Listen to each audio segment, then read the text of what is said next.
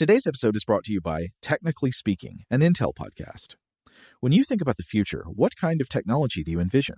Whatever the future holds, artificial intelligence will undoubtedly be at the heart of it all. Join Graham Class as he hosts Season 2 of Technically Speaking, an Intel podcast, and hear from the minds transforming healthcare, retail, entertainment, personal computing, and more with the help of AI. Tune in every other Tuesday and explore the latest technology that's changing our world today and creating a more accessible tomorrow. Listen to Technically Speaking, an Intel podcast on the iHeartRadio app, Apple Podcasts, or wherever you get your podcasts. What's up, this your boy Lil Duval, and check out my podcast, Conversations with Unc, on the Black Effect Podcast Network. Each and every Tuesday, Conversations with Unc podcast feature casuals and in-depth talk about ebbs and flows of life and the pursuit of happiness. Unlike my work on stage, I tap into a more serious and sensitive side to give life advice and simply offer words of encouragement, yet remind folks to never forget to laugh. Every Tuesday, listen to Conversations with Unc, hosted by Lil Duval on the Black Effect Podcast Network, iHeartRadio app, or wherever you get your podcasts. Presented by AT&T. Connecting changes everything. Top Thrill 2 is like no other course. 2 420-foot vertical speedways, 3 launches. All right, let's talk strategy. Copy that, driver. Go for maximum acceleration off the start. Roger that. You've got a short straightaway to push from 0 to 74 on the first vertical speedway. And what about the rollback? Rollback will set you up for an explosive reverse climb 420 feet in the sky so you reach 0 G's in total weightlessness. 420 feet of straight-up speed. Let's get it. Top Thrill 2, the world's tallest and fastest triple-launch stratocoaster. Get your tickets at cedarpoint.com. When you buy Kroger brand products, you feel like you're winning. That's because they offer proven quality at lower than low prices. In fact, we guarantee that you and your family will love how Kroger brand products taste, or you get your money back. So next time you're shopping for the family, look for delicious Kroger brand products, because they'll make you all feel like you're winning. Shop now, in-store, or online.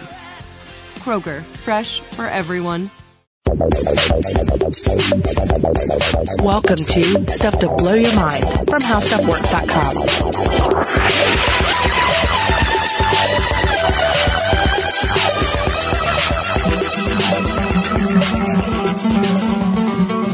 The god Re wept, and the tears from his eyes fell on the ground and turned into a bee. The bee made his honeycomb and busied himself with the flowers of every plant.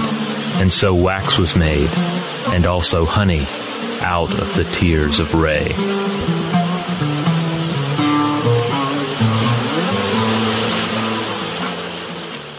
Hey, welcome to Stuff to Blow Your Mind. My name is Robert Lamb. And I'm Joe McCormick. And that was a beautiful little reading, Robert. What was that? That quote comes to us from a 1975 translation of a 300 BCE bit of writing. It's essentially cursive hieroglyphs, which is called hieratic writing. Yeah. And more specifically, this wonderful little excerpt comes from a book titled The Tears of Re, Beekeeping in Ancient Egypt by Gene Kritsky. And at the end of this episode, we're going to chat with the author just a little bit about some of the material we're discussing here and about the book, The Tears of Re. This was a very interesting book. Robert and I both read it for this episode, and it covers the relationship between the ancient Egyptians and the honeybee. Yeah. The complex economic, religious, and scientific relationship, you might say, going back and forth between them. But we should start, I guess, with Re, because that's the focus of this little poem segment you read at the beginning. Yeah. Now, who is Re? Re. You may be more familiar with the name Ra, R-A. The sun god, the creator god of the ancient Egyptians, is often depicted as sort of like a bird's head, the head of a falcon, but also a sun disk that travels across the sky, and then at, of course, dusk, it gets eaten and then goes into the underworld. Well, actually, I think those are two different myths, right? It goes into the underworld and then comes back out, but there's another version where Re gets eaten and then gets rebirthed. Yeah, and there's a lot of material about he travels across the sky in a solar barge, and then there's a different barge that travels through the underworld at night. Mm-hmm. And sometimes there are additional gods on those barges. It's it's very complex. One of the things I definitely did find out from this book is that these days, if you want to be in line with the academic Egyptology community, you say Re, not Ra. Yeah. Now, I got Ra from the movie Stargate, where Ra is the bad guy who is essentially an alien version of an Egyptian god. But that's not it anymore. It's Re. Yeah. Plus, most Egyptologists dismiss Stargate as a reputable source of, really? Of data these days. Yeah. I don't know why. But yeah, this episode, hopefully what we're going to do here is we will allow you to leave the podcast with maybe a little more understanding and respect for the kingdom of the bees, and a little more respect and understanding for the kingdom of ancient Egypt. Yeah. Because there's so much complexity in both, and it's fascinating to sort of look here at this kingdom within a kingdom, and how they were related to each other. Oh, the bee kingdom within the Egyptian kingdom. Yeah, because I really love that. Yeah, we have a monarch, a monarchy, within the honeybee, hive. A lot of workers. Yeah, a lot of workers toiling away, involved in this industry. And then, we have ancient Egypt. We have another monarchy with a very complex system of order, a lot of industry going on, a lot of workers toiling to make it all possible. And also sort of a two-way cyberbiotic, symbiotic relationship. Yeah, indeed. But I guess we should start with the bee first, because obviously the bee predates ancient Egypt as a civilization, probably not as a land mass. So, Robert, where do bees come from? Well, I'm glad you asked, Joe. Let me tell you about the bees. You'd have to travel back about 100 million, maybe 130 million years, depending on who you're talking to, all the way back to the Cretaceous period. Okay. And you'd find so dinosaurs roamed the earth. Yeah, we're going way back here. And you'd find a world rather different than the one we encounter today, devoid of flowering plants and occupied mostly by conifers, which depend on the wind to spread their seeds. Wow. Yes. Can you imagine that? I mean, a world where reproduction depends entirely on the whims of the weather. Yeah. Like, can you imagine if animals, because trees can't walk around and find each other to mate, they're stuck in place. Trees and bushes, whatever you want. Plants are not very mobile. So they essentially have to spray their reproductive material into the air, just hoping it gets somewhere worthwhile by chance. Yeah, indeed. This is just an earlier state in the evolution of seed transfer. So there are no flowers, and there's certainly no pollination. Now, there were no bees at this point, but there were wasps. And these wasps were also kind of different from the wasps that we encounter today. But they were Hymenoptera, the order that wasps and bees are in. Yeah, indeed. They were carnivorous. They preyed on spiders and other insects, and many of which in turn fed on vegetation. So we have a traffic going on here. All right. Seeds are going into the air. The wasps are eating the insects that live on the plants. But plant evolution eventually begins to make the most out of this constant insect traffic, using it like the wind to carry genetic material from plant to plant. And this results in the rise of angiosperms. These are plants that depend on insects to spread genetic material in pollen from male plant parts called anthers to female parts called stigmas. This is one of those moments I often want to say, like, oh, how smart that is. But, I know. It's like as if somebody planned it. Now, of course, it wasn't. These are just the wonderful ingenuities of evolution acting upon the environment. But it's fascinating how things like this come about. So you have to imagine a system where these plants are pollinating by wind, but they have this sperm, the pollination material, I guess you would say pollen, and somehow insects start getting this stuff on their bodies. Right. Essentially, a new wind emerges, and that wind is the movement of these insects. And then, of course, once that works out for long enough, plants sort of evolve traits to specialize in that mode of transmission. It's no longer an accident. It's how they work now. And indeed, you see the emergence of delicious nectar to sweeten the deal for the pollen-carrying insects, saying, hey, come here, get all nice and covered in polleny. And I'm totally anthropomorphizing the entire process here. My apologies. But yeah, essentially bribing the insects with the delicious nectar to get them to carry the pollen, giving them a specific reason to traffic the parts of the plant where pollen is produced. So I can imagine if you're some wasp 130 million years ago and you've been hunting insects, that's tough work. You know, it's really tough. Now, if you could just start getting all of your meals from a passive plant that will sit there and let you just lap up delicious, sweet things from its open maw, what a nice deal. Yeah. Suddenly there's this wonderful new way to get the food you need. Now, granted, they're still sort of tied to their predatory past, and indeed today, you can look at most common wasps, and they're depending upon nectar as their primary food, but they still have to turn to their carnivorous ways when it comes to rearing their young, implanting their young in the belly of another creature. Oh, the parasitoid wasps. Oh, yeah, which is just a wonderful area that we have explored in past podcasts, and I'm sure will return in the future. Christian and I talked about it in our X-Files episode. Oh, yes, of course. Yeah.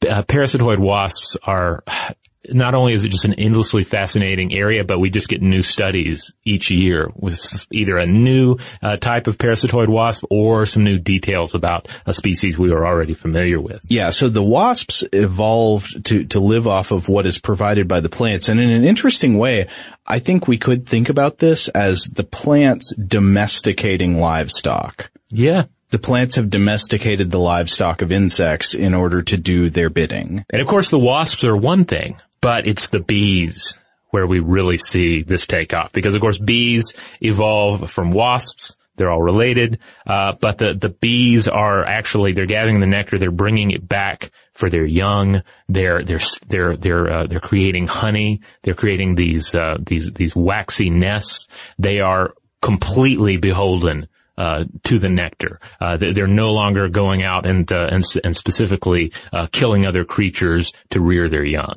Okay, so when we're talking about honeybees, true honeybees, this is the genus Apis, right? Yes, and that's why we also refer to it as apiculture. Oh yeah. Yeah, beekeeping is apiculture, not the keeping of apes. Right.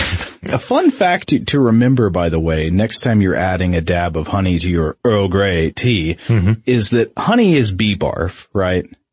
Yeah. This is how honey is produced. It's produced by bees grabbing some sweet nectar, which is pretty much sugar water, right, from plants, and then going through a complex process of regurgitation and evaporation. Yeah, so they're kind of distilling it, refining it through their just regurgitation of the material.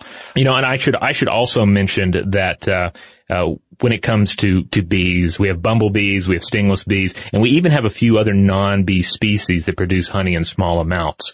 But for the most part, we're dealing with those Apis honeybees, which are the superstars, the generators of like a true bounty, an excess of honey, in the amount that it makes sense for humans to raise them and pillage their stores. Now, when I was a kid, I used to wonder, we eat honey, but I know bees make honey. I did not know that they barfed honey up for us, but I did know that they made honey, but I didn't know what they did with it. I was like, why do they make it? Is it just, what is it? What's it for? Did the bees themselves eat the honey? Yeah, they store it as a primary food source. They also eat what is called bee bread, which is essentially very cute name. Yeah, it's essentially like a pollen cake, you know. But yeah, the honey is a food source for the bee people, if you will. And they store it away in those waxy cells in the honeycomb. But you mentioned wax. Of course, wax is another important byproduct of bee culture. It's their second great technology. Yes, indeed. And the wax, the workers actually secrete from specialized glands on the underside of their abdomens. Wait, what? They secrete it? Yeah, essentially, you know, you can think of them as like wax nipples, I guess. So the bees have wax nipples, and they put out the wax, it's little flaky lipids for us? Yeah, and they get the raw materials for this metabolized product through the consumption of that honey and that bee bread, which we already mentioned. And the bee bread, I should also have pointed out that it's essentially collected fermented pollen. So yeah. So these serve as it kind of goes around in a circle, right? The nectar, the honey, the wax, this whole this whole little city for the insects built from the bounty of the flowers. Yeah. Now, long before humans started formalized apiculture, before they started making beehives to keep bees in, to sort of have an agriculture of insects, they hunted honey, right? There was wild honey hunting, the same way you would hunt game in the forest or on the savannah. You could hunt honey just as it occurred in a beehive that might be hanging from a tree. And there are actually ancient works of cave art that depict this. Yeah, there are still also honey hunting traditions that survive to this day, and it's essentially the same thing a bear does, right? If a bear breaks into a honey hive, or a honey badger goes after some bees as well. Yeah. You find out where the hive is, you locate it, and then you use the best skills at your disposal to break in there and get as much dripping honeycomb as possible and run off with it. Now, Kritsky's book has an illustration, or not an illustration, it does have an illustration, but also a photo of this great cave painting from Spain that seems to depict honey hunting from, how old is this thing? Yeah, this dates back 7,000 to 8,000 years. So that gives us a rough estimate of not where it began, but at least how far it probably goes. Yeah, and so what's depicted in the painting is this great setup. It looks like a scene from a movie where you've got somebody hanging from a rope, apparently off a cliff, being lowered down to an area where there's a tree with a bee's nest hanging off of it and reaching in to grab the honey, and you can see bees swarming around the person. I mean, that's a lot of trust in whoever's holding the rope, right? Yeah, and and you know you're just getting just the bejesus stung out of you the whole time, but it's just such, I mean, especially in the energy density, the energy density of that score. I mean, this stuff is pure gold, nutritionally speaking. So you're going to occasionally do what it takes to get it and bring it back. Not to mention the value you're going to have bringing that stuff back to your community. But I guess we should now look at when true apiculture started. When did we start having beehives where we sort of set up an enclosure and said, bees, go live in there. Here's where you should make your homes, and they obeyed. All right, so as best we can tell, beekeeping probably emerged by accident, probably in the Fertile Crescent. And probably what you had happen was you have human industry is creating all of these different pots and containers for your various agricultural efforts. Right. And one might leave a pot hanging around somewhere unused. Suddenly some bees come in, they take up residence in the pot. And this could theoretically serve as like the first accidental beehive that's actually kept by beekeepers, and they realize, oh, bees will actually build their nest in this spot. If I leave it out for them, there's a chance I'll have my own captive honey hive. Yeah, I mean, talk about turning a loss into a win. So imagine, you've got this jar that you were planning on keeping full of ergot-infested rye, and you go back to get it, and suddenly it's full of bees, and you're like, oh man, my plans are spoiled. I'm going to get stung cleaning this thing out. But then you realize you have access to all this sweet, sweet honey. Yeah. And not only the honey, but the wax. The wax is key because there is evidence of lost wax castings dating back to 3500 BCE. Now, a lost wax casting, for anyone not familiar, this has to do with a cast used to make like metal objects in which it's you build like the clay or what have you around a wax model of the thing you're going to build, and then you melt the wax out of there, and voila, you have this mold. Which you can use to make metal objects. Right. It's a way of turning easily moldable wax into metal. Yes. Which is pretty awesome. Yeah, so the only thing here is that you don't have to be a beekeeper to get that wax. That wax could have been obtained through honey hunting. We just don't know. But when it comes to actually finding the earliest evidence of bee raising, of beekeeping, then you really have to go to the Egyptians, to the ancient Egyptians, and this would put us around 3000 BCE. That's 5,000 years ago. Yeah. I mean, it's amazing just to consider, completely separate from the topic of beekeeping, how enormously long ancient Egypt went on. Yeah, we're talking roughly, 5,000 years of human history wound up in the ancient Egyptians. a civilization that after it, even when it was going, it was an ancient civilization. And of course, it's impossible for us to summarize, thousands of years of ancient history, the ebb and flow of political and social change here.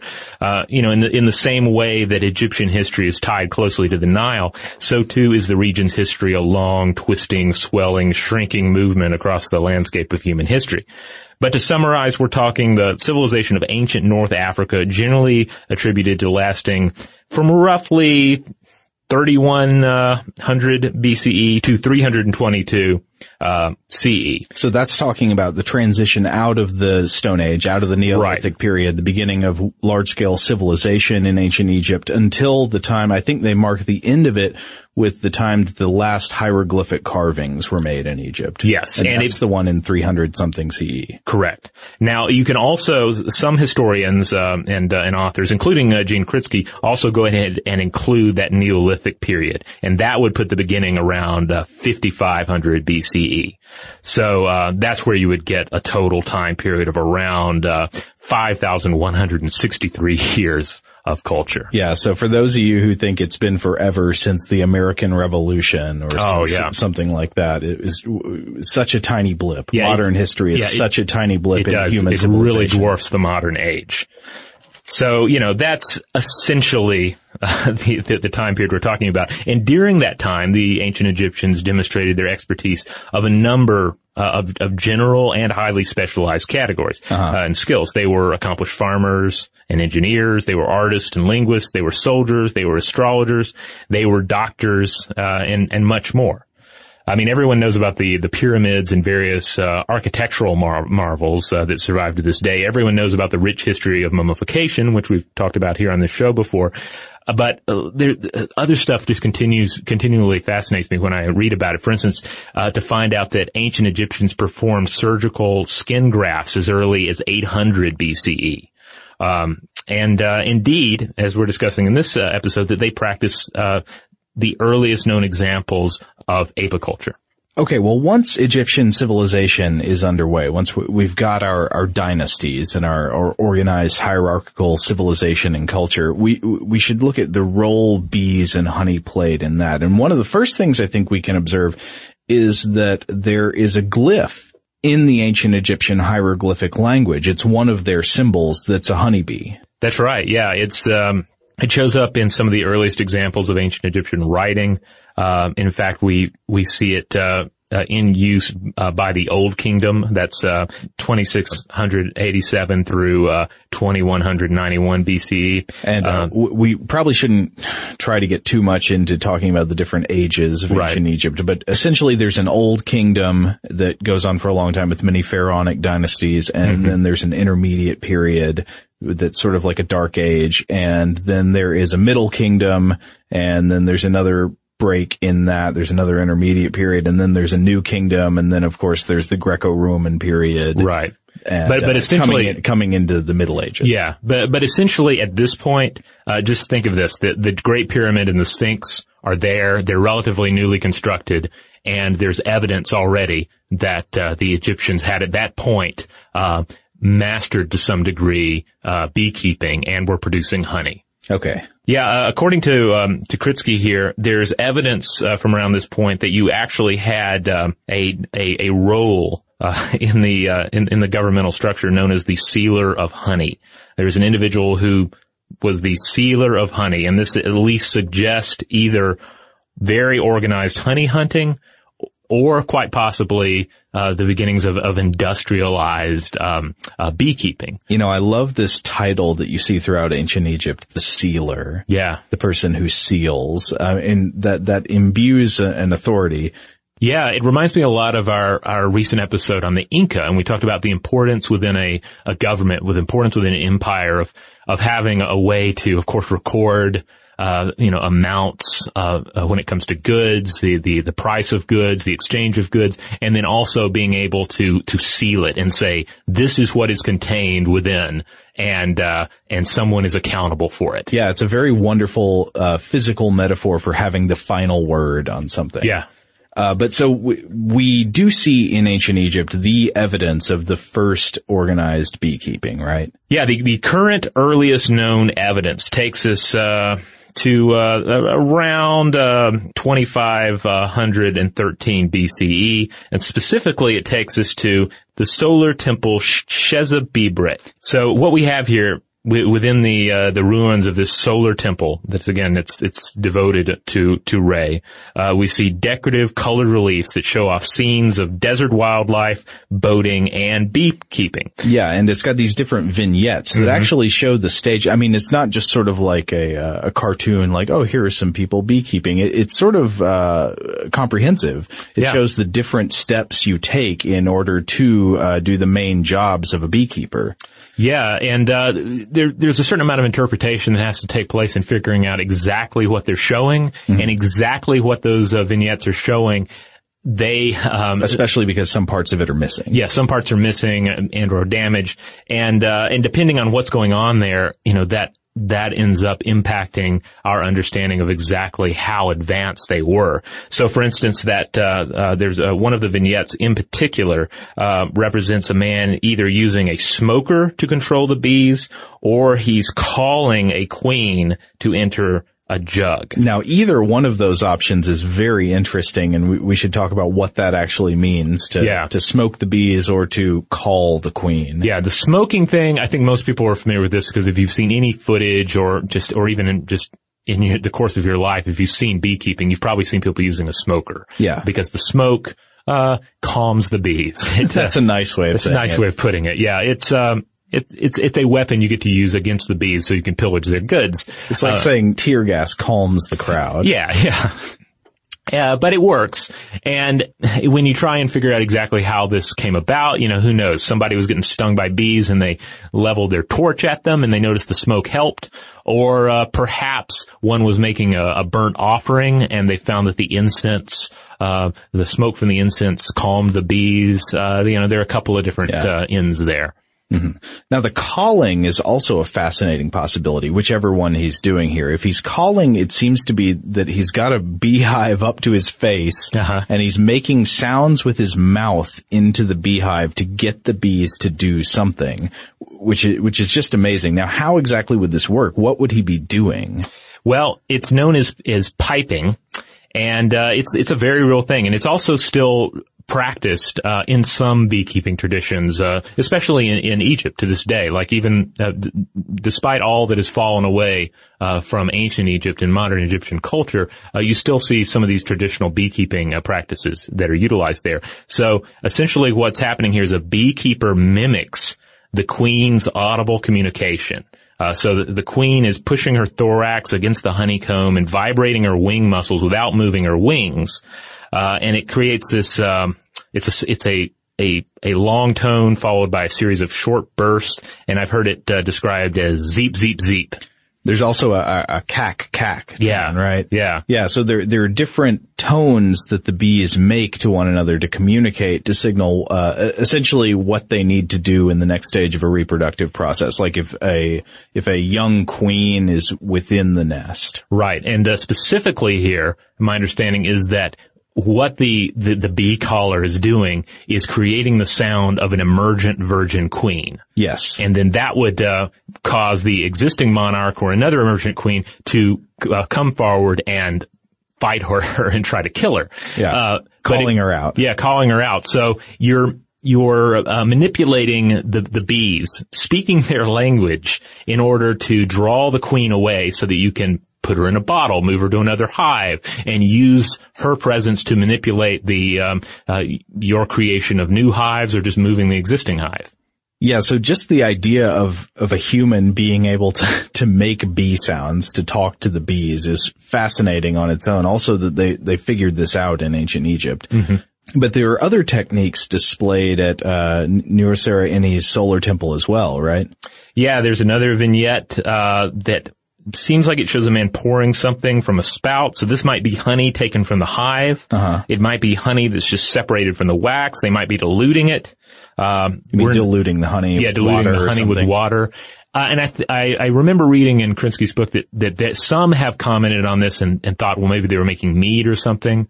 Cause you can of course take honey and create an alcoholic beverage from it, but there's apparently no real evidence that that's what was actually taking place here. Yeah. Though they apparently did add honey, perhaps in diluted form, to their alcohol. Yeah. So they sweetened wine or beer with it, but they didn't make mead as far as we know. As far as we know, yeah.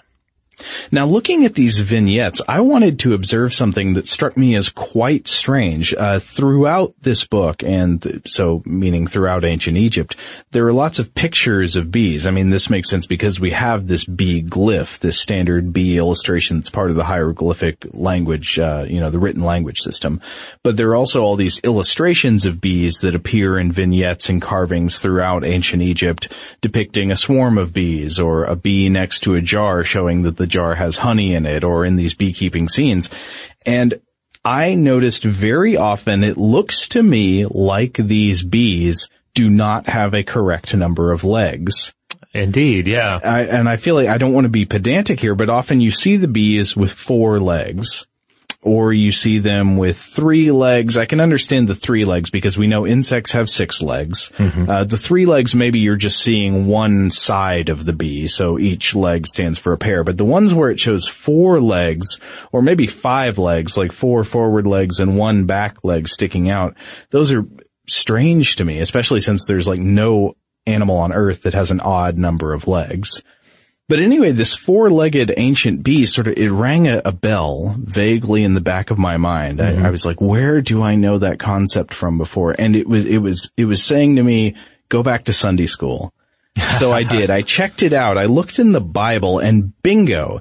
In the Bible, in the Hebrew Bible, in Leviticus 11:20-23, we read about 4-legged insects in a part of the ancient Hebrew dietary restriction. So I just want to read this selection of Leviticus from the New American Standard Translation. This is referring to which insects are kosher, right? Yeah, which you can and can't eat. Mm-hmm. And so the translation reads like this. All the winged insects that walk on all 4s are detestable to you. Yet these you may eat among the winged insects which walk on all 4s, those which have above their feet jointed legs with which to jump on the earth. These of them you may eat, the locust and its kinds, and the devastating locust and its kinds, and the cricket and its kinds, and the grasshopper and its kinds. But all other winged insects which are 4-footed are detestable to you. Now, obviously, I'm not trying to hammer these ancient people what a bunch of dummies. I mean, they weren't dummies. You wouldn't expect either the ancient Egyptian artist who created the Solar Temple carving or any of these other carvings and illustrations, nor would you expect the Jewish author who wrote this part of Leviticus to be some kind of entomologist studying bees up close and locusts to see how many legs they have. Right. There's a division in Egyptian society, and the individuals who are keeping the bees are probably separate from those that are actually carving the hieroglyphics. Yeah, so I'm certainly not saying that they're stupid. They should have known better. But it just did seem like an interesting coincidence that multiple ancient peoples would get this wrong. And also, as I kept reading in the book, I came across more art that depicted bees this way, as on this Old Kingdom seal amulet, on a Middle Kingdom scarab carving. And so it just made me wonder, is there a widespread belief in the ancient Near East that insects had 4 legs? Well, after you brought this to my attention, I was looking around a little about it. And certainly there's a lot of just pointless information out there, with people either using this as an argument against religion and against the Bible, saying, "Hey, they got the number of legs on a grasshopper wrong. How can you trust anything in this book?" Yeah, that settles it. Yeah, I read in Food and Culture, a reader by Carol Cunahan and Penny Van Estrick, that possibly the biblical distinction here is more about insects that walk versus those that fly, or at least kind of have that live in that area between true flight and walking. So in that case, it would be saying something like the saying "having 4 legs" or "going on all fours, which the Bible passage says, and which these bee images indicate, it's not really about counting the number of legs. It's more just kind of like this is in the category of things that crawl. Right, that it's a land animal, and that... But bees fly. Bees fly, so they're okay. So it's more like saying don't eat the insect land animals.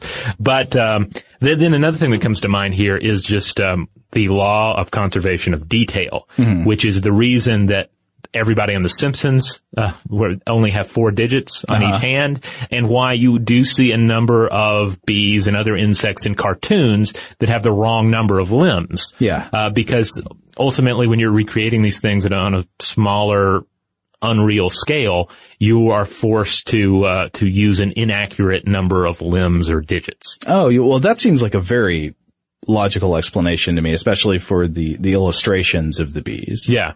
And certainly worth remembering for future alien civilizations that come to our planet and try and figure out The Simpsons. What are they trying to tell us? What is with the fingers?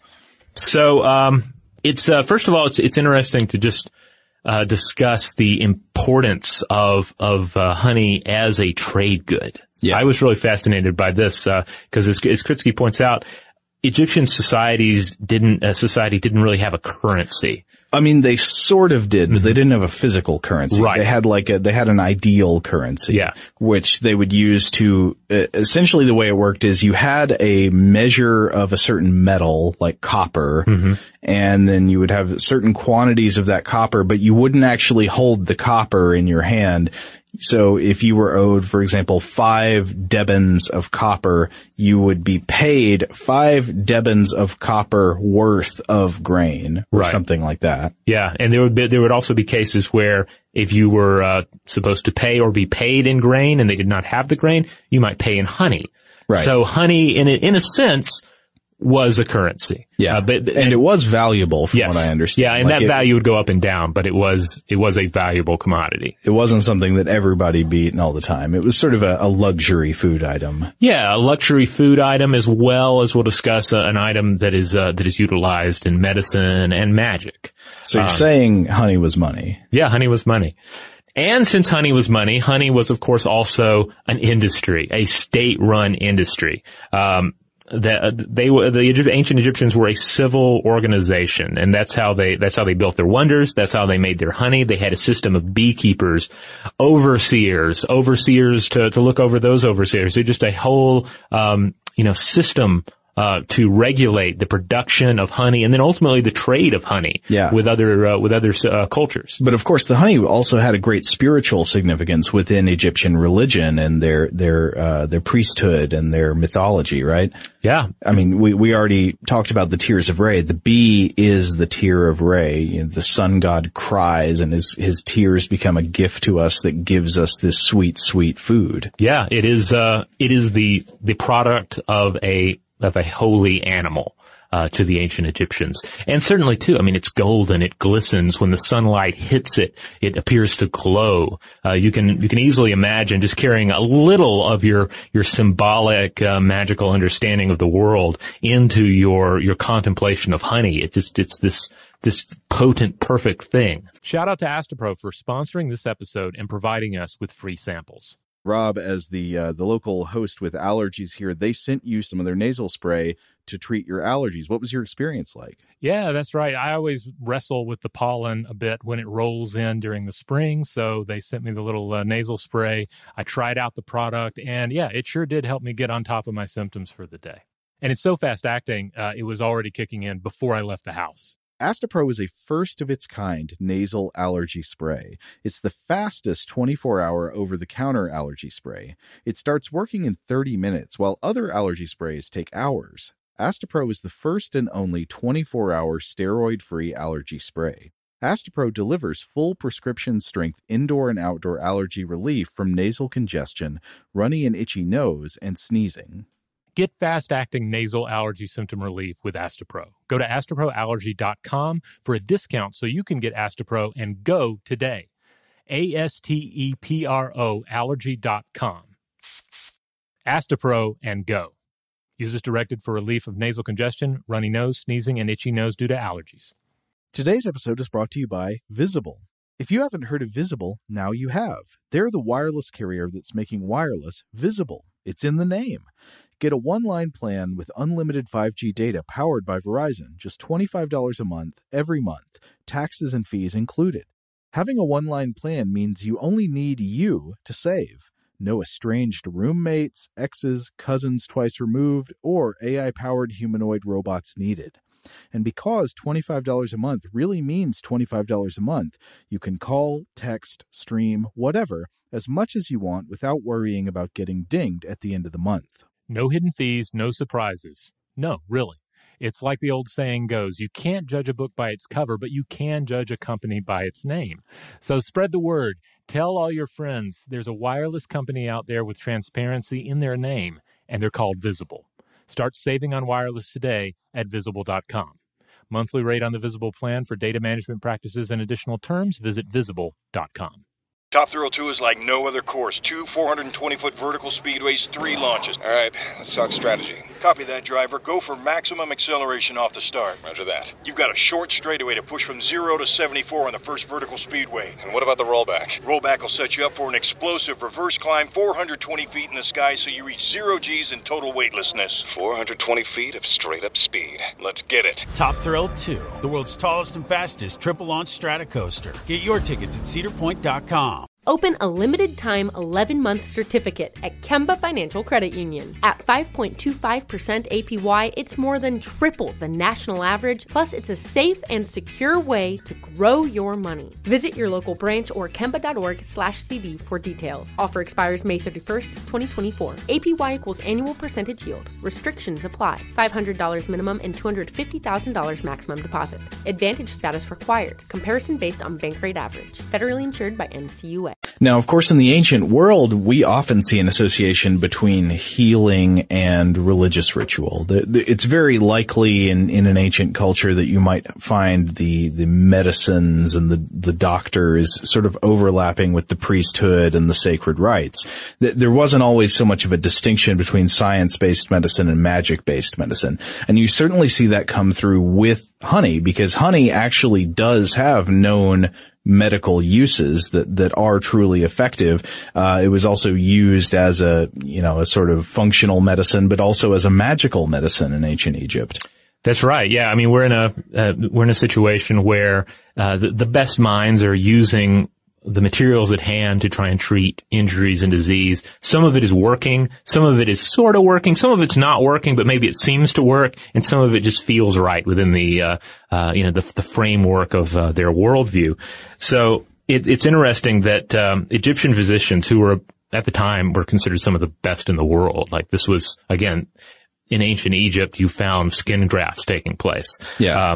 So an Egyptian physician would treat a wound, but they would also give you a wax amulet to burn.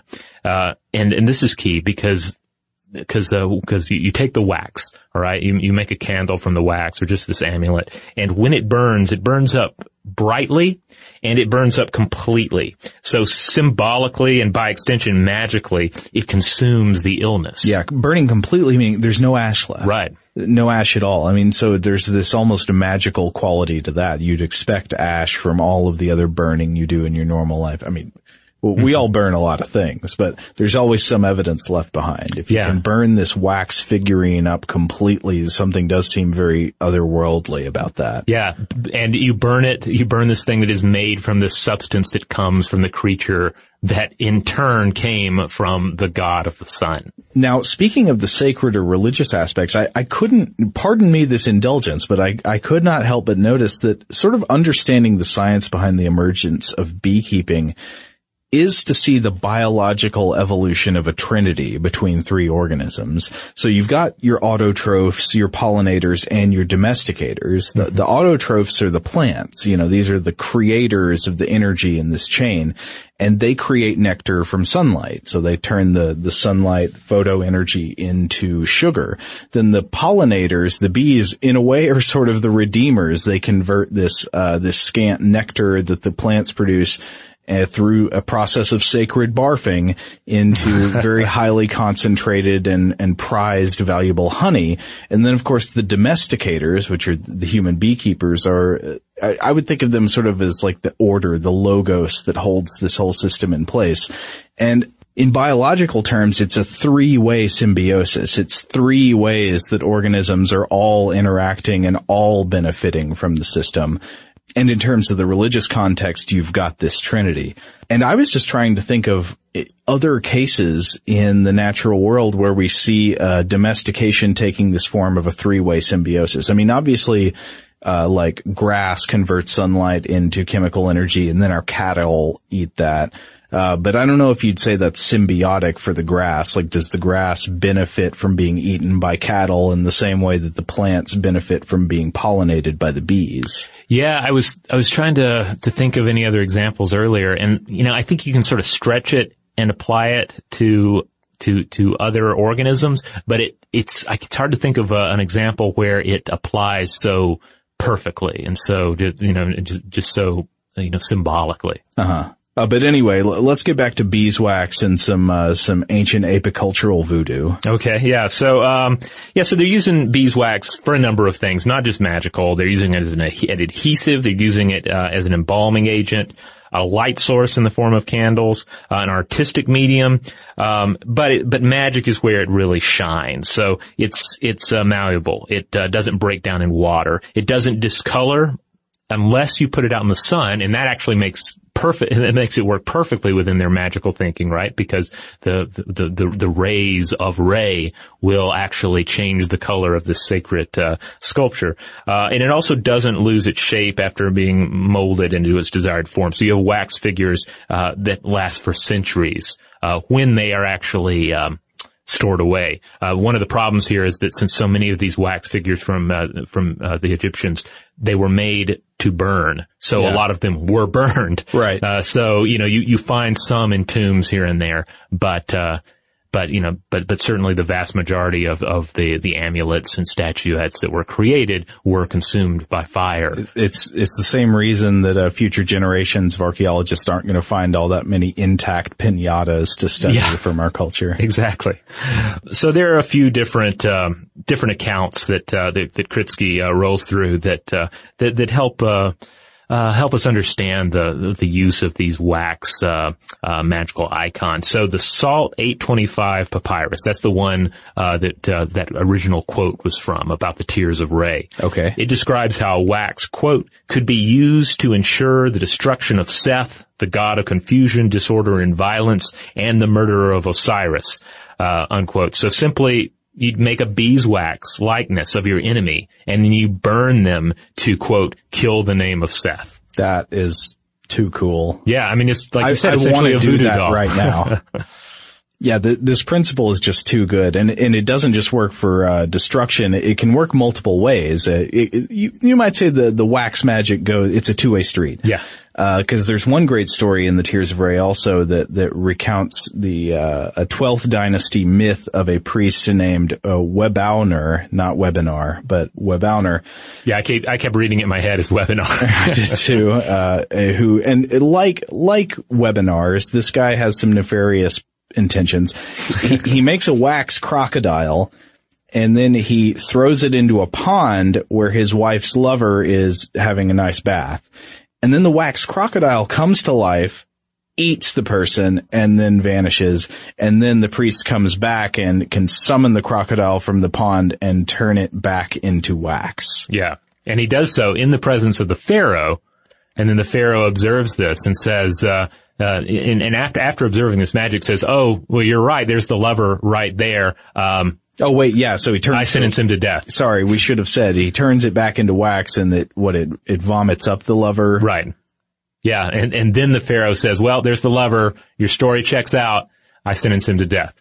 And so then, the priest here turns the wax crocodile back into a real crocodile. It eats the lover and this time, vanishes for good into the water. So. That is a great myth. That is awesome. Yeah, I love it. I mean, you have statues becoming real creatures and then turning back into statues, and it's a fun one. In addition to these stories, though, again, we do find wax amulets, including ankhs, offering tables, winged sun discs, tayets, which are Isis symbols, and collars. Also animals, such as one of a hippo, which it said can be destroyed in order to slaughter an actual hippo. What? Yeah. You can burn the wax hippo to kill the real hippo. Yeah, so more of this, the symbolic magic of burning the likeness in order to harm or destroy the actual thing. You wonder how ideas like that persisted if they have a guarantee. I feel like some ambiguity had to be built into it, because otherwise people would kind of observe that they were burning wax hippos and not killing their hippo every time. Yeah. I'm thinking it had to, you would probably something you would do in addition to taking direct physical action against the hippo. Yeah. I can see that. Yeah. Like it increases your chances of defeating the hippo with a spear.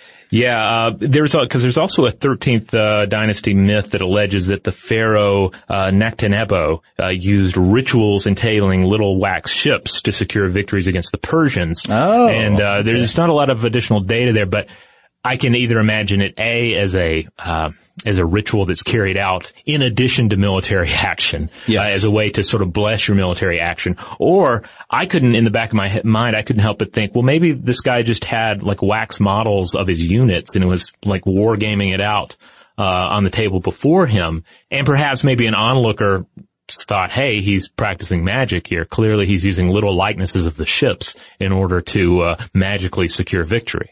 Well, there is a lot of ambiguity, as we've been saying, between functional uses and magical uses, and this definitely comes through, as we mentioned earlier, in medicine. Mm-hmm. Because, like we said, they do use honey for a lot of medical practices. Honey and beeswax both. Yeah, apparently there are over 500 documented prescriptions that use honey. And a lot of times it's just about making the thing that you're eating more palatable. It's a spoonful of sugar to make the medicine go down. That's not to be discounted. I mean, that is legitimate medical technology if it eases the application of a medicine. Yeah. And then other times it is, an active ingredient in the medication. Yeah. There is one thing I had to relate from the book that talks about how the Ebers Papyrus, this famous papyrus from ancient Egypt, describes several ways of treating constipation, which it calls, quote, to open the belly. Okay. Which, I don't know, when I picture that, I see, what it is described in Jurassic Park that the velociraptor does with its claw, spills your intestines out everywhere. Yeah. But no, this is to cure constipation. So one of the cures it offers for constipation is this. You get some milk, you get some honey, and you get notched sycamore figs. Then you boil that mixture down, and then you run it through a strainer, and then you drink this for 4 days.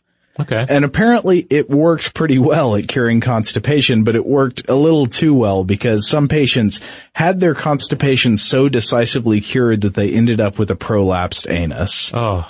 And so what do you do to help this poor patient that now has a prolapsed anus? Well, you mix up a balm of salt, oil, and honey, and then you apply directly to the anus. Okay. For another 4 days.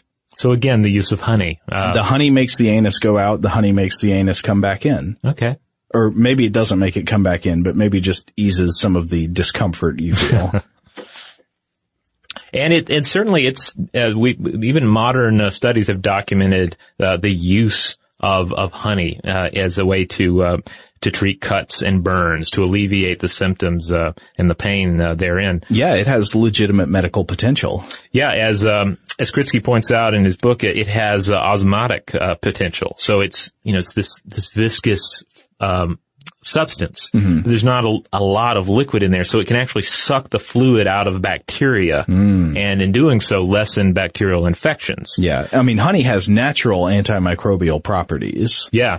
I think part of this is just due to its pH, right? It has low pH, meaning it's acidic, but it also has other chemical properties. That's right. Antimicrobial activity in most honeys is due to the enzymatic production of hydrogen peroxide. Oh, okay. Yeah. So the fizzy stuff. Yeah.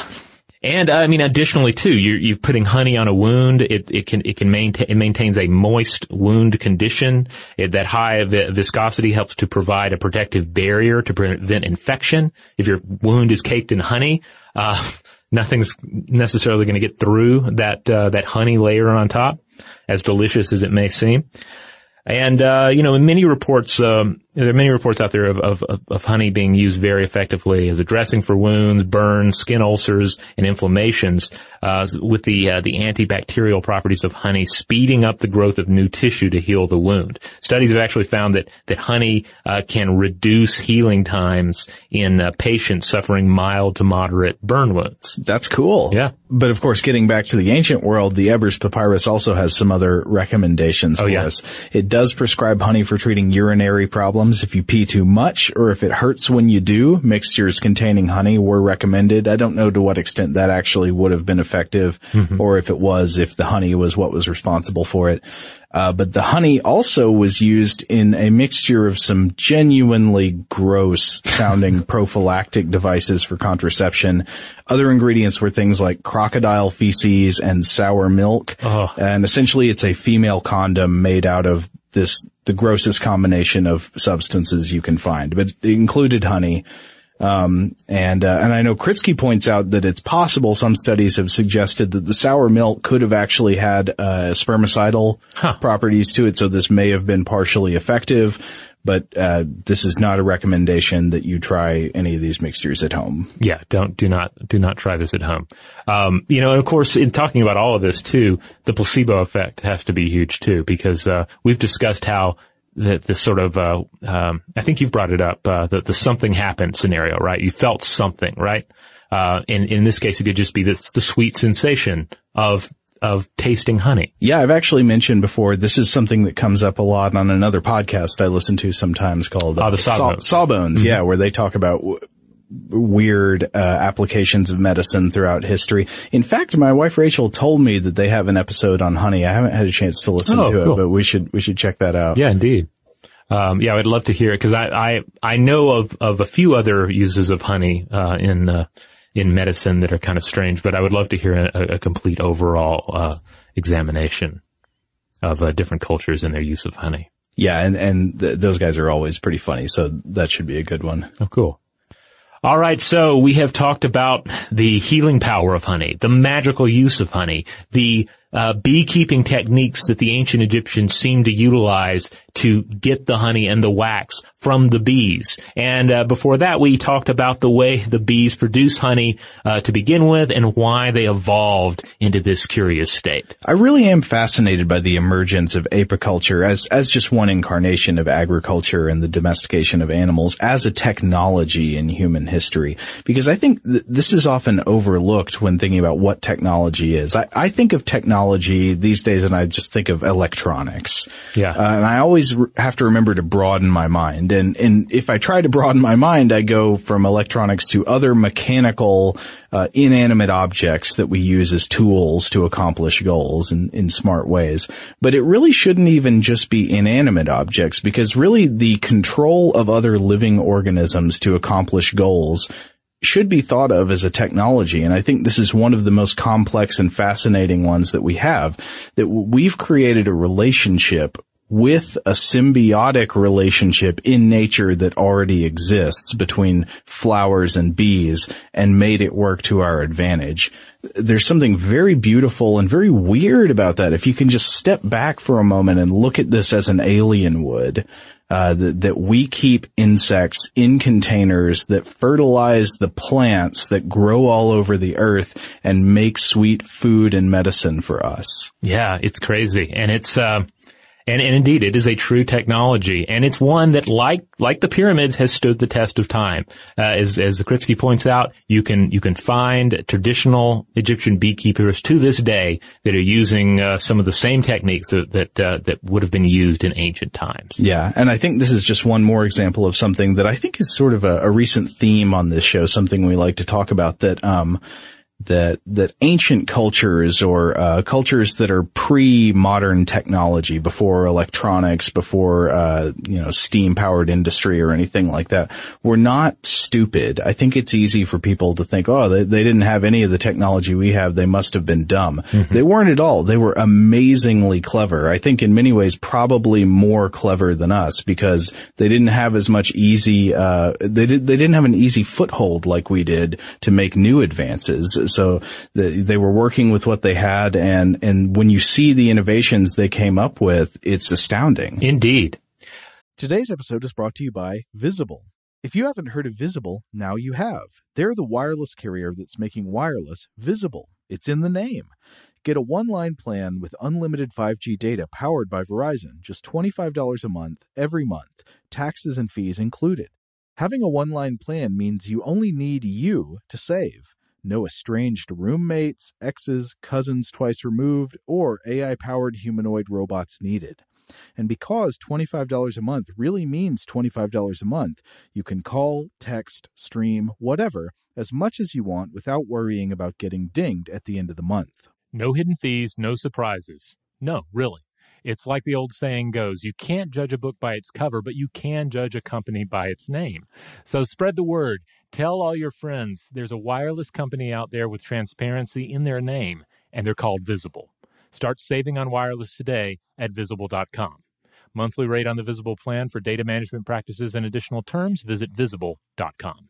Top Thrill 2 is like no other course. 2 420-foot vertical speedways, 3 launches. All right, let's talk strategy. Copy that, driver. Go for maximum acceleration off the start. Roger that. You've got a short straightaway to push from 0 to 74 on the first vertical speedway. And what about the rollback? Rollback will set you up for an explosive reverse climb 420 feet in the sky so you reach 0 G's in total weightlessness. 420 feet of straight-up speed. Let's get it. Top Thrill 2, the world's tallest and fastest triple-launch Stratocoaster. Get your tickets at cedarpoint.com. Open a limited-time 11-month certificate at Kemba Financial Credit Union. At 5.25% APY, it's more than triple the national average, plus it's a safe and secure way to grow your money. Visit your local branch or kemba.org/cd for details. Offer expires May 31st, 2024. APY equals annual percentage yield. Restrictions apply. $500 minimum and $250,000 maximum deposit. Advantage status required. Comparison based on bank rate average. Federally insured by NCUA. Today's episode is brought to you by Technically Speaking, an Intel podcast. When you think about the future, what kind of technology do you envision? Whatever the future holds, artificial intelligence will undoubtedly be at the heart of it all. Join Graham Class as he hosts Season 2 of Technically Speaking, an Intel podcast from Ruby Studio in partnership with Intel. Explore the future of technology that's rapidly evolving our world today with the help of AI. There's still so much work and research needed to fully understand the power and potential of AI, and Intel is at the forefront of implementing AI in revolutionary technology that's changing the world we live in for the better. In each episode, Graham interviews the minds transforming medicine and healthcare, retail, entertainment, personal computing, and more while pioneering new uses for AI in these spaces. Tune in every other Tuesday and explore the latest technology that's changing our world today and creating a more accessible tomorrow. Listen to Technically Speaking, an Intel podcast on the iHeartRadio app, Apple Podcasts, or wherever you get your podcasts. So, hey, let's go ahead and get Mr. Kritsky on the phone here, and we will ask him just a few follow-up questions about his book, The Tears of Ray. All right, Professor Kritsky, thank you for joining us here on the podcast to discuss your excellent book, The Tears of Ray, Beekeeping in Ancient Egypt. Yeah, I think Robert and I both really enjoyed this book, so thank you for writing it, in addition to thank you for joining us. Well, thank you very much. It's great to be here. So just to kick things off, how did you first become interested in ancient Egyptian beekeeping? Oh, I've been a frustrated historian for many, many years. And my interest in Egyptology and insects all sort of happened about the same time in my early teen years living in Miami, Florida. And I remember walking home and seeing a wild nest of a honeycomb that had fallen on the ground, and I collected out all the bees and put them in. I was a nerd. I put them in test tubes and took them up into my room and watched them develop, and ended up taking them to the school, and they had them on display for several days. And that got my interest in honeybees. My interest in Egyptology happened a few weeks later. I was going to a parochial institution that was very creationist in its orientation. And they started talking about Noah's flood and Usher's chronology and said that the flood occurred in 2348 BC. And that seemed kind of interesting to me because I'd seen dates that pertained to Egyptology that seemed older. So I looked went and started reading books on ancient Egypt and found that the pyramids were built 500 years before the flood. And it was a real enlightening experience. Like, am I the only one that's seeing this? Must have built them very sturdy. Oh, that's right. The flood that created that carved out the Grand Canyon didn't destroy the pyramids. Come on. So anyway, that really got me going. And but I also got fascinated with Egyptology at that time, and even while I was working on my PhD in entomology, I remember that was when the King Tut exhibit was touring for the first time in the late 70s. And going to the Egyptology section at the University of Illinois Library and just sitting on the floor and pulling off every volume, one after the other, looking for any kind of insect association and insect reference. And that's how it started, wanting to sort of annoy my high school teachers and then getting caught up in the King Tut craze. That was when Steve Martin did that wonderful song on Saturday Night Live, so it was a way to get caught up in that as well. So, Dr. Kritzky, what would you say about how the ancient Egyptian treatment of beekeeping, the apiculture technology, what does that reveal about the ancient Egyptian culture? What does their technology say about who these people were and what they believed? Well, the aspect, of course, the title of the book is The Tears of Re, and there is a papyrus from 300 BCE, which gives the whole story about what the Egyptians thought bees were about, and that the statement that's in this papyrus that wrote that the god Re wept, and the tears from his eyes fell on the ground and turned into a bee, and the bee made his honeycomb and busied himself with the flowers of every plant, and so wax was made, and also honey, out of the tears of Re. And so for the Egyptians, honey was a gift of the sun god, and that made it very, very important to them. Not only was it an important commodity as a sweetener, it was used in medicine, it was used in the wax was very important in medicine as well, along with honey, but also as a magical substance. All of this came from these insects that were essentially the manifestation of the god's tears. And so that made honey quite valuable from a theological perspective, but also from a biological perspective as well. And even in their temples, the Sun Temple, for example, from the 5th dynasty of Nowasriani, there's this wonderful relief that shows beekeeping. And so here's something that was, I've been to a lot of cathedrals and temples and churches around the world, and I've not seen displays about beekeeping in there. So that puts it in a whole different perspective. Now, in your research, am I correct in reading that you at one point became locked inside of a tomb? Yes, that happened. I was a Fulbright scholar to Egypt in the early 80s, and I was teaching at Minya University, about 150 miles south of Cairo. And as part of my research, I was just visiting archaeological sites to find any kind of insect carving and references to insects and what have you. Visited 94 archaeological sites.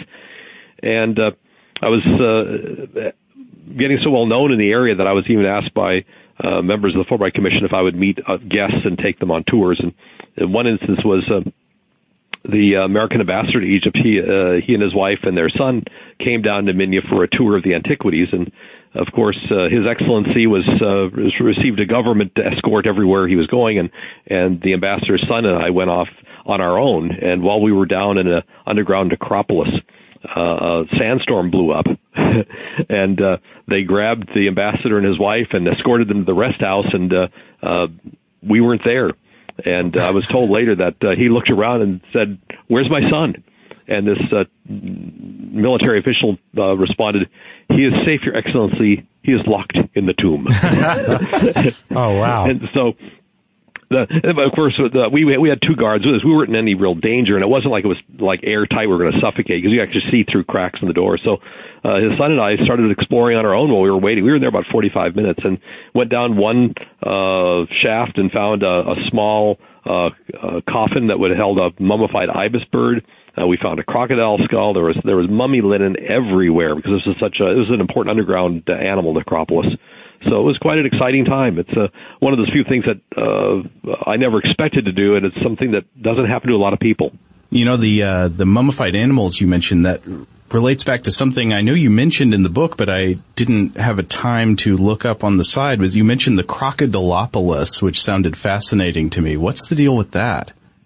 Crocodilopolis, that was a city that was prominent during the Ptolemaic period, later in ancient Egypt, and they worshipped the crocodile god was the god Sobek, and so Crocodilopolis was associated with that deity. And the reference in the book talked about feeding crocodiles a food that was also laced with honey. Oh yeah.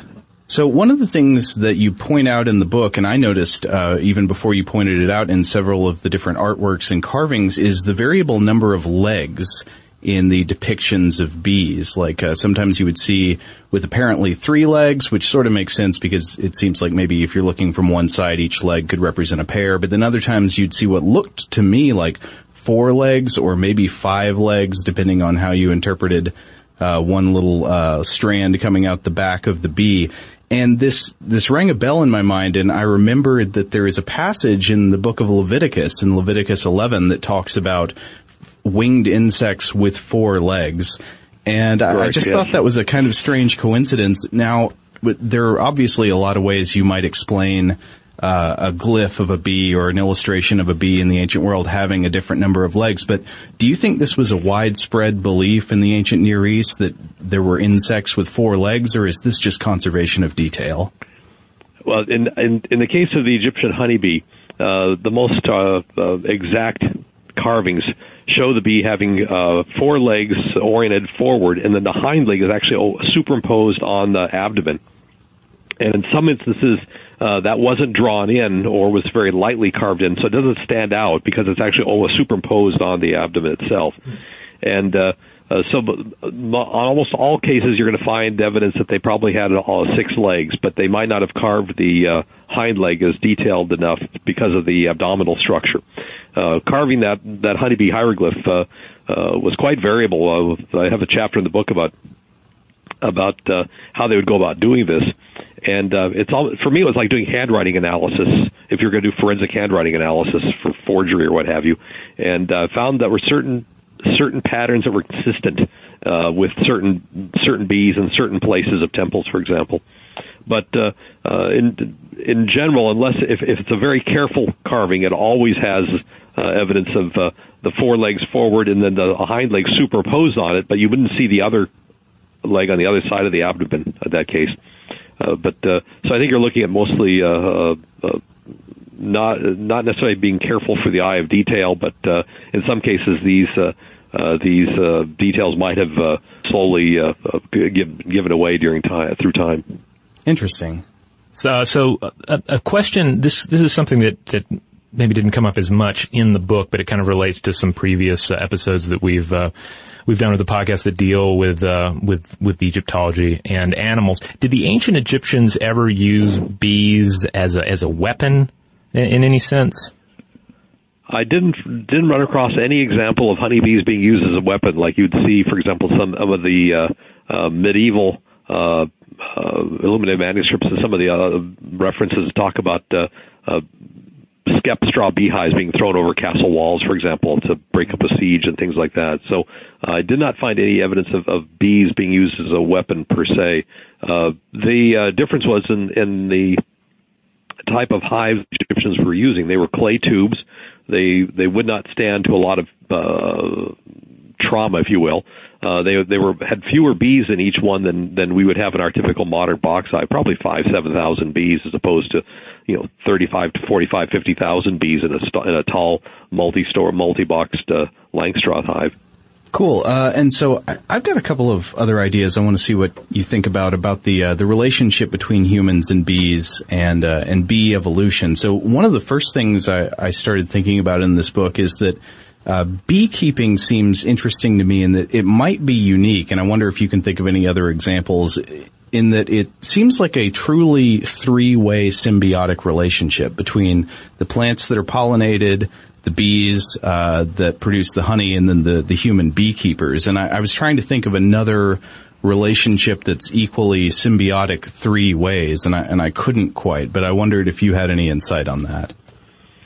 With regard to the bees, I think humans were probably interacting with honeybees long before we became Homo sapiens. We know now that, for example, chimpanzees will take sticks and fashion them in different thicknesses, for example, to tear into a wild honeybee nest. And they'll even carry these sticks around with them. So they, if the chimpanzees were doing that, it's quite likely that the hominins, our ancestors, are probably doing this as well, going back several million years. So this association with bees is very ancient in our species, and definitely predates modern humans. So in that case, since honeybees, they're not truly beekeeping; they're robbing. Right. But there is a relationship that they're actually going to be taking advantage of the golden sweet windfall of a bee's nest, and that was probably how our beekeeping originated. There are symbiotic relationships that might involve up to 3 organisms, but don't necessarily involve humans. I'm trying to think. So I'm thinking of things like the fig wasps, for example, or some of the and things like that you'd see a very specialized relationship between the figs, humans, and the wasps. And in those cases, now in the case of Egypt, they didn't have the fig wasp, so they were actually scarifying the fruit to make it ripen. But and of course, that would be a 3-way example as well. Excellent. Yeah, I didn't even think about the fig wasp, but that's a tremendous example. That is a great question. I like that. That's coming from the side that I hadn't even thought about before. My mind is really clicking on that one. Well, that leads into the next question I wanted to ask, which is about the evolutionary relationship we see with other domesticated animals that humans use for their agriculture for companionship. So we've got dogs, we've got cattle, we've got all kinds of, draft animals, farm animals that in many ways have very much diverged evolutionarily from their wild ancestors. And I wonder if we see anything like that with domesticated bees, or if we ever will in the future. Is it because we've had a domestication relationship with bees for less time if we don't see that? I think there's no question that we've had an impact on honeybee evolution. Case in point, in Europe during the last 1,500 years, when we kept bees in straw and wicker skep hives, the basket hives, it was very common in the earlier centuries. When you harvested the honey, the beekeeper would walk around, lift the skep, and if it was really heavy, that'd be the one that they would harvest. And how they would harvest it, they would dig a pit in the ground, fill it with sulfur and brimstone, what have you, and start a fire and literally knock all the bees into the fire. Whoa. Now what they're doing is taking their best producing bees and killing them. Darwin has something to say about that. and what we're seeing is this: we have for centuries slowly been killing large numbers of very good producing colonies. And then we tried some of the bee. Eventually, we got to the point where they could drive the bees out of these wicker basket hives. They would take the skep hive, put it in the full skep, put it upside down in a pail, and then have an empty skep next to it, and using pieces of board, sort of hold that empty skep in place. And then they'd bang the daylights out of the side of that pail, and the bees would walk out of the full skep up into the empty skep, and they could drive the bees from one hive to the next. That is so. That's that we started seeing that in good numbers in the late 1800s, and quite common during the 19th century. But we, for many years, had been going out and selectively killing good producing bees. And a colleague of mine, Steve Shepard, up at Washington State University, he has been looking at the diversity of honeybees, and has found that all of the bees in the United States all of our queens are related to a small number of queens. It's fewer than 1,000. And so we have dramatically reduced the genetic diversity of bees over the years as beekeepers. That may be contributing to some of the problems that we are having. And there's a concerted effort now. Steve is doing this, and others, to go out all over the world and try to improve the genetic diversity by getting collecting drones and getting semen samples to bring back for crosses. Well, that's really fascinating. So that makes me wonder, do we already have, or do you ever think we will have, domesticated bees that are as different from the wild original honeybee as, say, a Chihuahua is from the gray wolf? Well, we have several strains or varieties now. And they're all Apis mellifera, but they're subspecies. They all, from what we can tell, they all evolved on their own. And for example, the Italian strain came from the Alps area, North Italy, and what have you. There has been attempts. Brother Adam was a beekeeper who was trying to selectively breed bees that would mature a little faster to help produce its parasite load, for example. So there are efforts to do things like that. I've not seen any real, overall success that would say that it's come to fruition yet. But it is quite conceivable that we could modify bees through selective breeding to be something different. Interesting.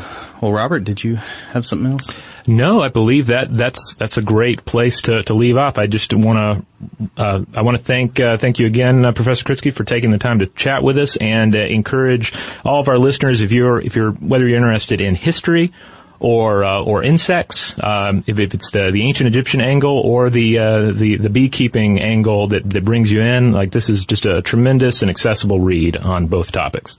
If I can, it's a shameless plug, I will say my previous book with Oxford was The Quest for the Perfect Hive, which is the history of the modern beehive. Oh, excellent! And how we got from these tube hives from the Egyptians up to through basket hives into those white boxes that we see out in fields.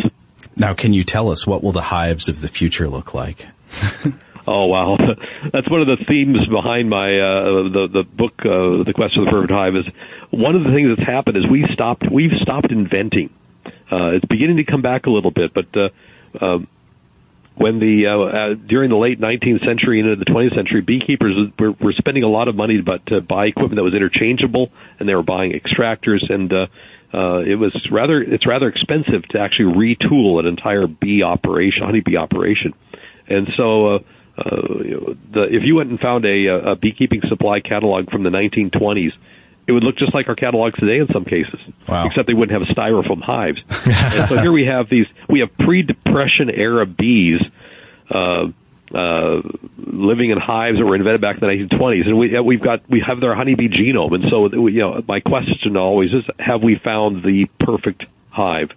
And since the book's come out, we're now seeing a lot of people exploring new hives. There's a couple that are really quite intriguing. The Omelette Hive out of England, which is a wonderful hive it's expensive, but it's a wonderful hive for the backyard beekeeper. You might have recently heard about the Flow Hive. That's this hive that you can automatically extract the honey from the hive through hoses, and that's something that's new. I believe there's a Kickstarter campaign to help fund that. There's a lot of interest in trying to improve beekeeping operations to encourage more people to keep bees, even if they don't want to collect the honey, but just keep the pollinators around. Oh man, the beehive with the hoses, that sounds like an H.R. Giger kind of concept. You should take a look at it.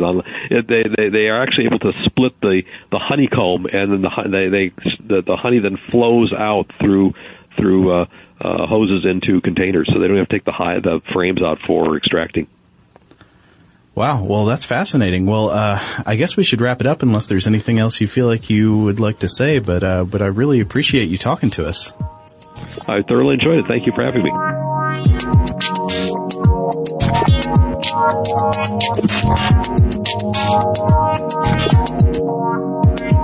All right, so there you have it. That book again is The Tears of Ray, Beekeeping in Ancient Egypt by Gene Kritsky, and that is Ray spelled R-E.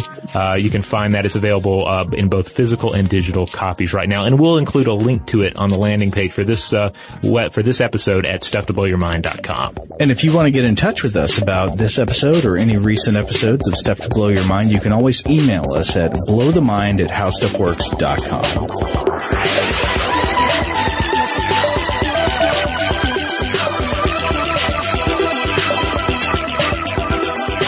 For more on this and thousands of other topics, visit howstuffworks.com.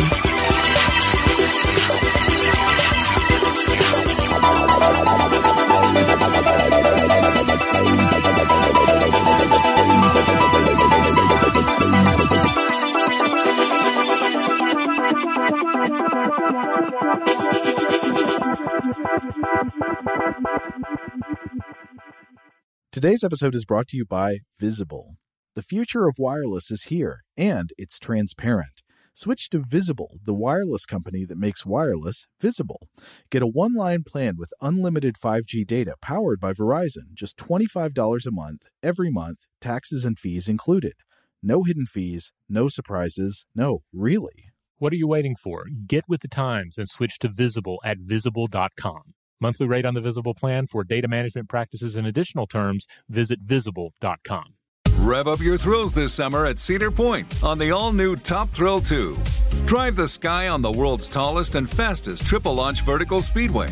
And now, for a limited time, get more Cedar Point fun for less with our limited-time bundle for just $49.99. Get admission, parking, and all-day drinks for one low price. But you better hurry, because this bundle won't last long. Save now at cedarpoint.com. Open a limited-time 11-month certificate at Kemba Financial Credit Union. At 5.25% APY, it's more than triple the national average, plus it's a safe and secure way to grow your money. Visit your local branch or kemba.org/CD for details. Offer expires May 31st, 2024. APY equals annual percentage yield. Restrictions apply. $500 minimum and $250,000 maximum deposit. Advantage status required. Comparison based on bank rate average. Federally insured by NCUA. Xfinity has free premium networks for everyone this month, no matter what kind of entertainment you love. Addicted to true crime? Catch killer cases and more spine-tingling shows on A&E Crime Central. Crave adventure? Explore Asian action movies on Hi-YAH. Searching for something extreme? Check out skating, snowboarding, and more on Fuel TV Plus, the global home of action sports. And find crowd-pleasing bops on iHeartRadio's Hit Nation playlist. There's new free shows and movies to love every week. Say free this week in your Xfinity voice remote.